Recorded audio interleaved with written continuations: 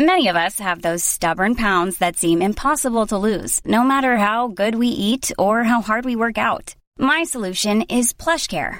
PlushCare is a leading telehealth provider with doctors who are there for you day and night to partner with you in your weight loss journey. They can prescribe FDA-approved weight loss medications like Wegovy and Zepbound for those who qualify. Plus, they accept most insurance plans. To get started, visit plushcare.com/weightloss. That's plushcare.com/weightloss. I'm Sandra, and I'm just the professional your small business was looking for. But you didn't hire me because you didn't use LinkedIn Jobs. LinkedIn has professionals you can't find anywhere else, including those who aren't actively looking for a new job, but might be open to the perfect role, like me.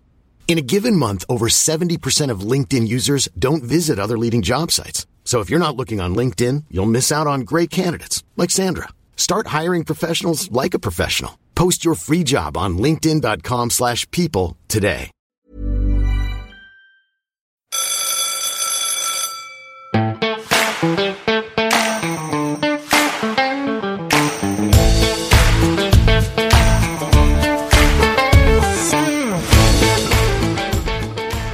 You're listening to the Cattle Station Classroom podcast, where we learn about the North Australian beef industry and answer your questions.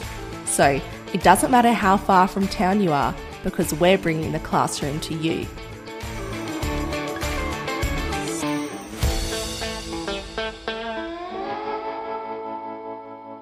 Welcome to the Cattle Station Classroom podcast. In today's lesson, we are going to be learning about how to measure phosphorus levels in the diet of cattle. Now, if you haven't already listened to our previous episode on phosphorus, I suggest you press pause and go back and listen to that one first before continuing on with this episode. Phosphorus deficiencies vary across Northern Australia. It is important to determine if your mob has access to adequate phosphorus in their diet before planning a supplementation strategy to ensure supplementation is not only effective but providing a return on investment. In planning this episode, I referred to a number of resources, including the book Why Do Cattle Need Phosphorus? A Guide for Northern Beef Producers, which is available for free online at the Meat and Livestock Australia website. I'll put a link to this booklet in the show notes below. In this episode, I will be joined by Dr. Jeff Neath. Jeff is a former director of the Large Animal Teaching Clinics at the University of Queensland Veterinary School, based in Goondiwindi, and past president of both the Australian Cattle Veterinarians and Australian Veterinary Association. He is currently working as a consultant to Meat and Livestock Australia. Jeff, welcome to the podcast. Thanks, Steph. Good to be back. So how can we determine if a mob of cattle have access to adequate phosphorus in their diet? Well, first up, I guess there's the clinical signs, and they're the usual signs of peg leg. However, once you see clinical signs, the horse is really bothered. So it's not the diagnostic method of choice is to look for clinical signs and determine whether you need to feed phosphorus. The purpose of diagnosing your deficiency is really to have an early intervention. For people that may not be familiar with peg leg, can you just describe what it looks like? Well, peg leg usually is seen in young breeder cows, probably in low condition score, that have lactated through either the whole of the wet season or at the end of the wet season. They usually have a hunchback and they're proppy in their gait and show signs of lameness. It's quite a classical. Once you've seen it, you won't miss it. Once cattle get peg leg, is there anything you can do to reverse it, or is it kind of once they've got it, they're done? Depends how bad they have it, of course, and what damage is done to the bones. But certainly, it can be reversed if it's only mild and they're fed phosphorus, and they can build up their reserves and recover. So okay. Yeah, they do. But if they've got broken bones or damage to their joints, then they might never ever get over it completely. Okay. And so if cattle get phosphorus from the pastures they eat, could we measure the level of phosphorus in the pastures? Is that one way that we could test? Oh, yes. Pasture samples are a good indication of phosphorus levels, but the problem is working out what pastures eat. So if you can actually follow the animal around and gather the pastures that they're eating, then you'll know exactly what plants they're eating, what species, and whether they're deficient. But the problem is when we go out and collect pastures, we're not actually collecting the pastures that the animals are always eating. Ah, okay, I see. And so what about, I feel like, well, I suppose with humans, a lot of things are diagnosed through a urine test. Can we figure out how much phosphorus is available to cattle in their diet through a urine test? Absolutely not. No, urine's okay. If they're getting a heap of phosphorus, it'll eventually get excreted in the urine and become an indicator of phosphorus when there's a lot of phosphorus in the diet. But the main route of excretion of phosphorus from ruminants is via the feces, so we need to do a dung test. Okay, so we can cross urine off the list and pasture samples off the list and clinical signs. What about, I've read about measuring the bone density or the thickness of the cortex, but I'm not really sure what that means. What is that, and is that useful as well? Well, that's a very useful indicator and has been used in the past to determine that animals have been on a deficient diet of phosphorus for quite a while. Basically, what happens is they draw the phosphorus out of the bones and the bones lose bone density. So they're getting thinner and more brittle and fragile. However, it's the same sort of deal as peg leg. Once you know that you've got a phosphorus deficiency by looking at the bones, the horses are again bolted, because you really need to be addressing this long before they get to that stage. Okay, so we'll cross that one off the list too then. What about soil testing? I know there's a few producers out there who collect soil samples and send them off. How does that work, and is it any good? Well, soil testing should really be the ultimate test. However, the problem is because soil pee drives pasture pee, and that's what it's all about. But the problem with soil is that there's great variation in soil. So even within a paddock, you can have different land types and different soils. So animals can be eating plants that are grown in certain soil types which are deficient, but then they may be eating other plants that are like in the riparian areas or flood out areas which are high in P. So you have to do a lot of soil tests to be confident in your results that you get. If you've got a homogeneous type paddock with the same soil throughout the whole lot of the paddock, then you can fairly confident. But if not, then you've got to get a lot of soil samples, and they all have to be tested. And then you have to work out, you have to map where you got your samples from and look at the picture, and that might not even tell you whether you need to feed phosphorus or not. Now, there's a particularly well-known study where you measured the phosphorus in the soil, and it kind of gave you some confusing results at first. Can you talk us through that one? Oh, that was where we did a big research project where we were looking at the impact of phosphorus and feeding phosphorus over the dry season and over the wet season to see what response we got in breeder cattle. It was a very well-designed trial. We had walkover weighing, we had auto-drafters, so there was no paddock effect. All the cattle were eating the same pastures, but we were feeding phosphorus at the trough. When cattle came in, they were drafted either to a trough where there was phosphorus or to no phosphorus. And so and we used the fecal P to ME test to help determine that this was a phosphorus deficient paddock. But when we got into the trial and saw that the weights of the cows were around about 500 kgs, the weaners were doing very well, and we thought to ourselves, this is not a phosphorus deficient paddock.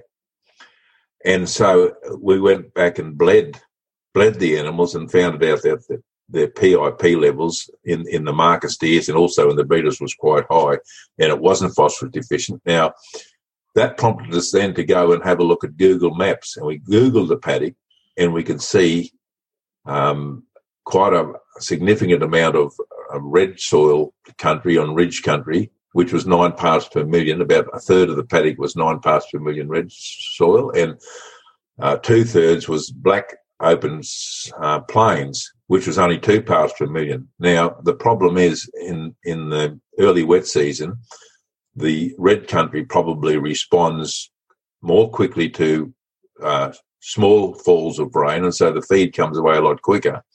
And also in the wet season, black soil becomes very boggy. So stock probably tend to prefer the red country because it's got more green pick after early storms. And I think this is probably what's happened. So we did not get any response whatsoever because during the wet season, the cattle were probably grazing the red country and weren't phosphorus deficient. Ah, okay. And so you just mentioned then fecal, like doing a fecal test. So currently anecdotal evidence suggests that fecal sampling, or dung sampling as people call it, is the most common method of measurement. And by anecdotal evidence, I mean me talking to a lot of producers across the country. Can you talk us through what's involved in fecal sampling?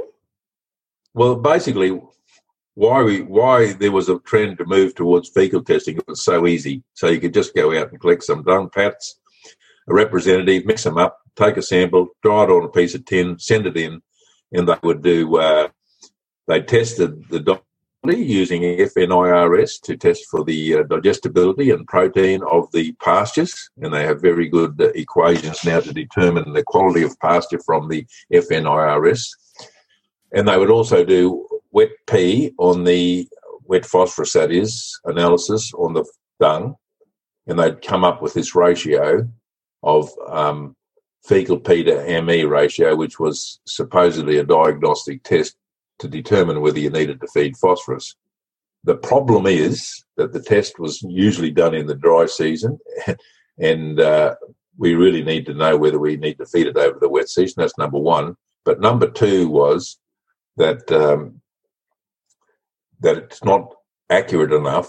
In fact, it's not very accurate at all when we're in marginal country. So it's okay when you've got plenty of phosphorus and when you've got acutely deficient paddocks, but when you're in the marginal areas and you need to know, then this test is probably not sensitive enough.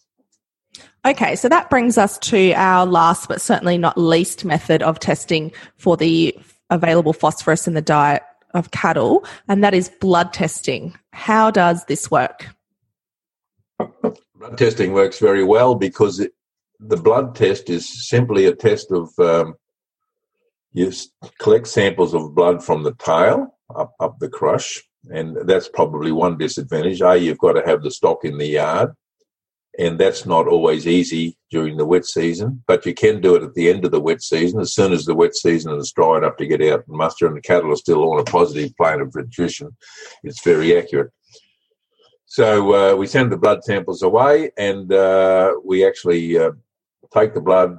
Now we've spin it down, and you can get portable centrifuges or whatever, but if not, you can get it into a lab and get it spun down as soon as possible, preferably within 48 hours, but as soon as possible after you take the blood.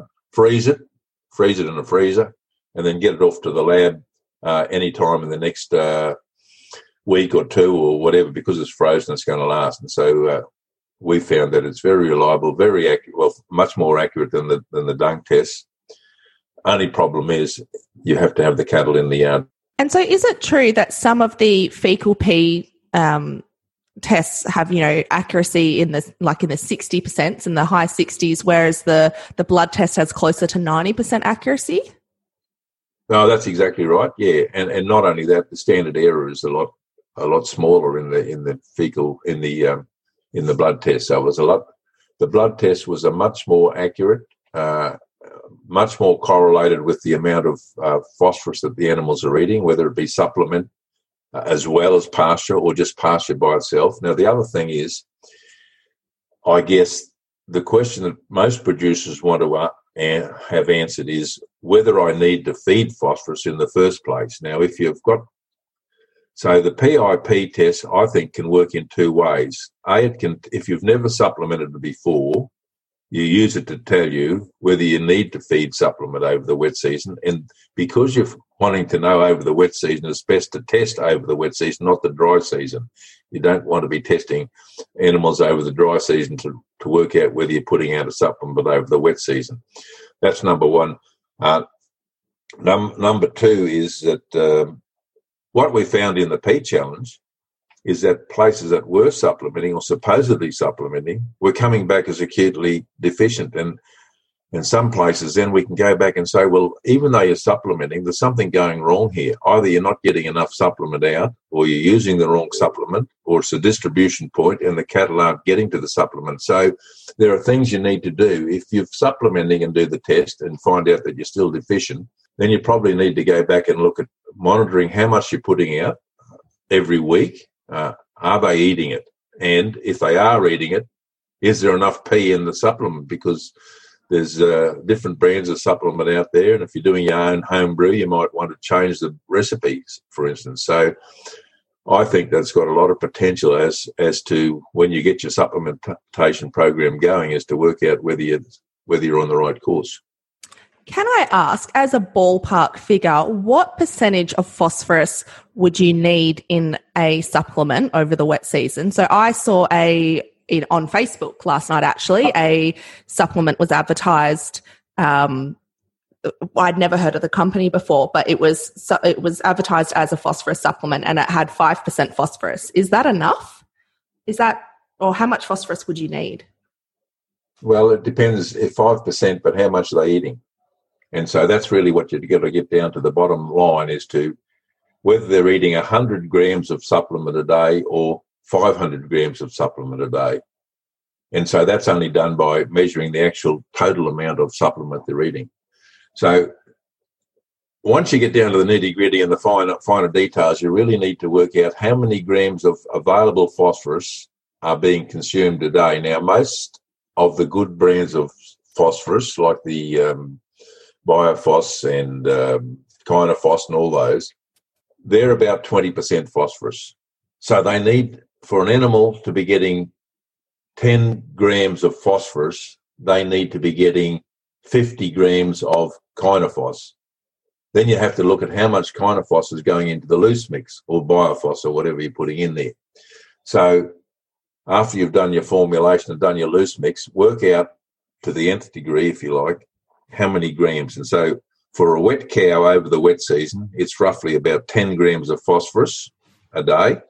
And for a growing animal over the wet season, it's roughly about 5 grams. Now, this will vary a little bit depending on how much they're growing and how much deficiency you have. But basically, that's a ballpark figure which has been used, which stands up pretty well. Yeah, okay. So we'll certainly do another episode on that, on understanding lick labels and figuring that out, because just from looking at this advert, that I've got my phone in front of me now, and it's this lick is advertised as for cattle grazing on phosphorus deficient country, but really what the information is on this advert isn't really enough to tell whether or not that's the right lick for you. So you definitely have to do, once you've done the test, you need to still you've got a few more decisions to make. So to finish up, you kind of touched on it just before, but say somebody does want to, or hopefully establish the available phosphorus in the diet of their cattle, and they're going to do either the fecal test or preferentially the blood test. When do we actually do this test? Is it important the time of year, or can you just do it any time? When do you do it? And what type of cattle do you do it on? Well, it's absolutely essential that you do it on cattle that are on a positive plane of nutrition. That is, have adequate energy and protein in their diet to be actually putting on weight, of whether it be 0.2 of a kilogram or 0.6 a kilogram or a kilogram a day. So preferably, if they're putting on a kilogram a day, they'll need more phosphorus in their diet. But so you need to do it when the cattle are performing. And it's a lot more difficult to interpret your results over the dry season, because phosphorus is not the limiting nutrient over the dry season. It's energy or protein. So you cannot make as much sense out of the test as you will if you're doing it over the wet season, when it becomes the limiting nutrient, and you need to know whether you need to put more in the diet. It's as simple as that.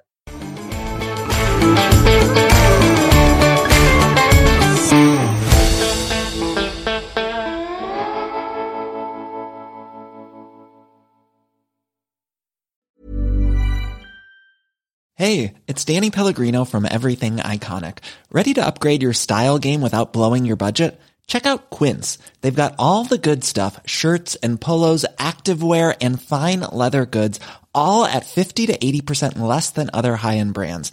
And the best part? They're all about safe, ethical, and responsible manufacturing. Get that luxury vibe without the luxury price tag. Hit up quince.com/upgrade for free shipping and 365-day returns on your next order. That's quince.com/upgrade.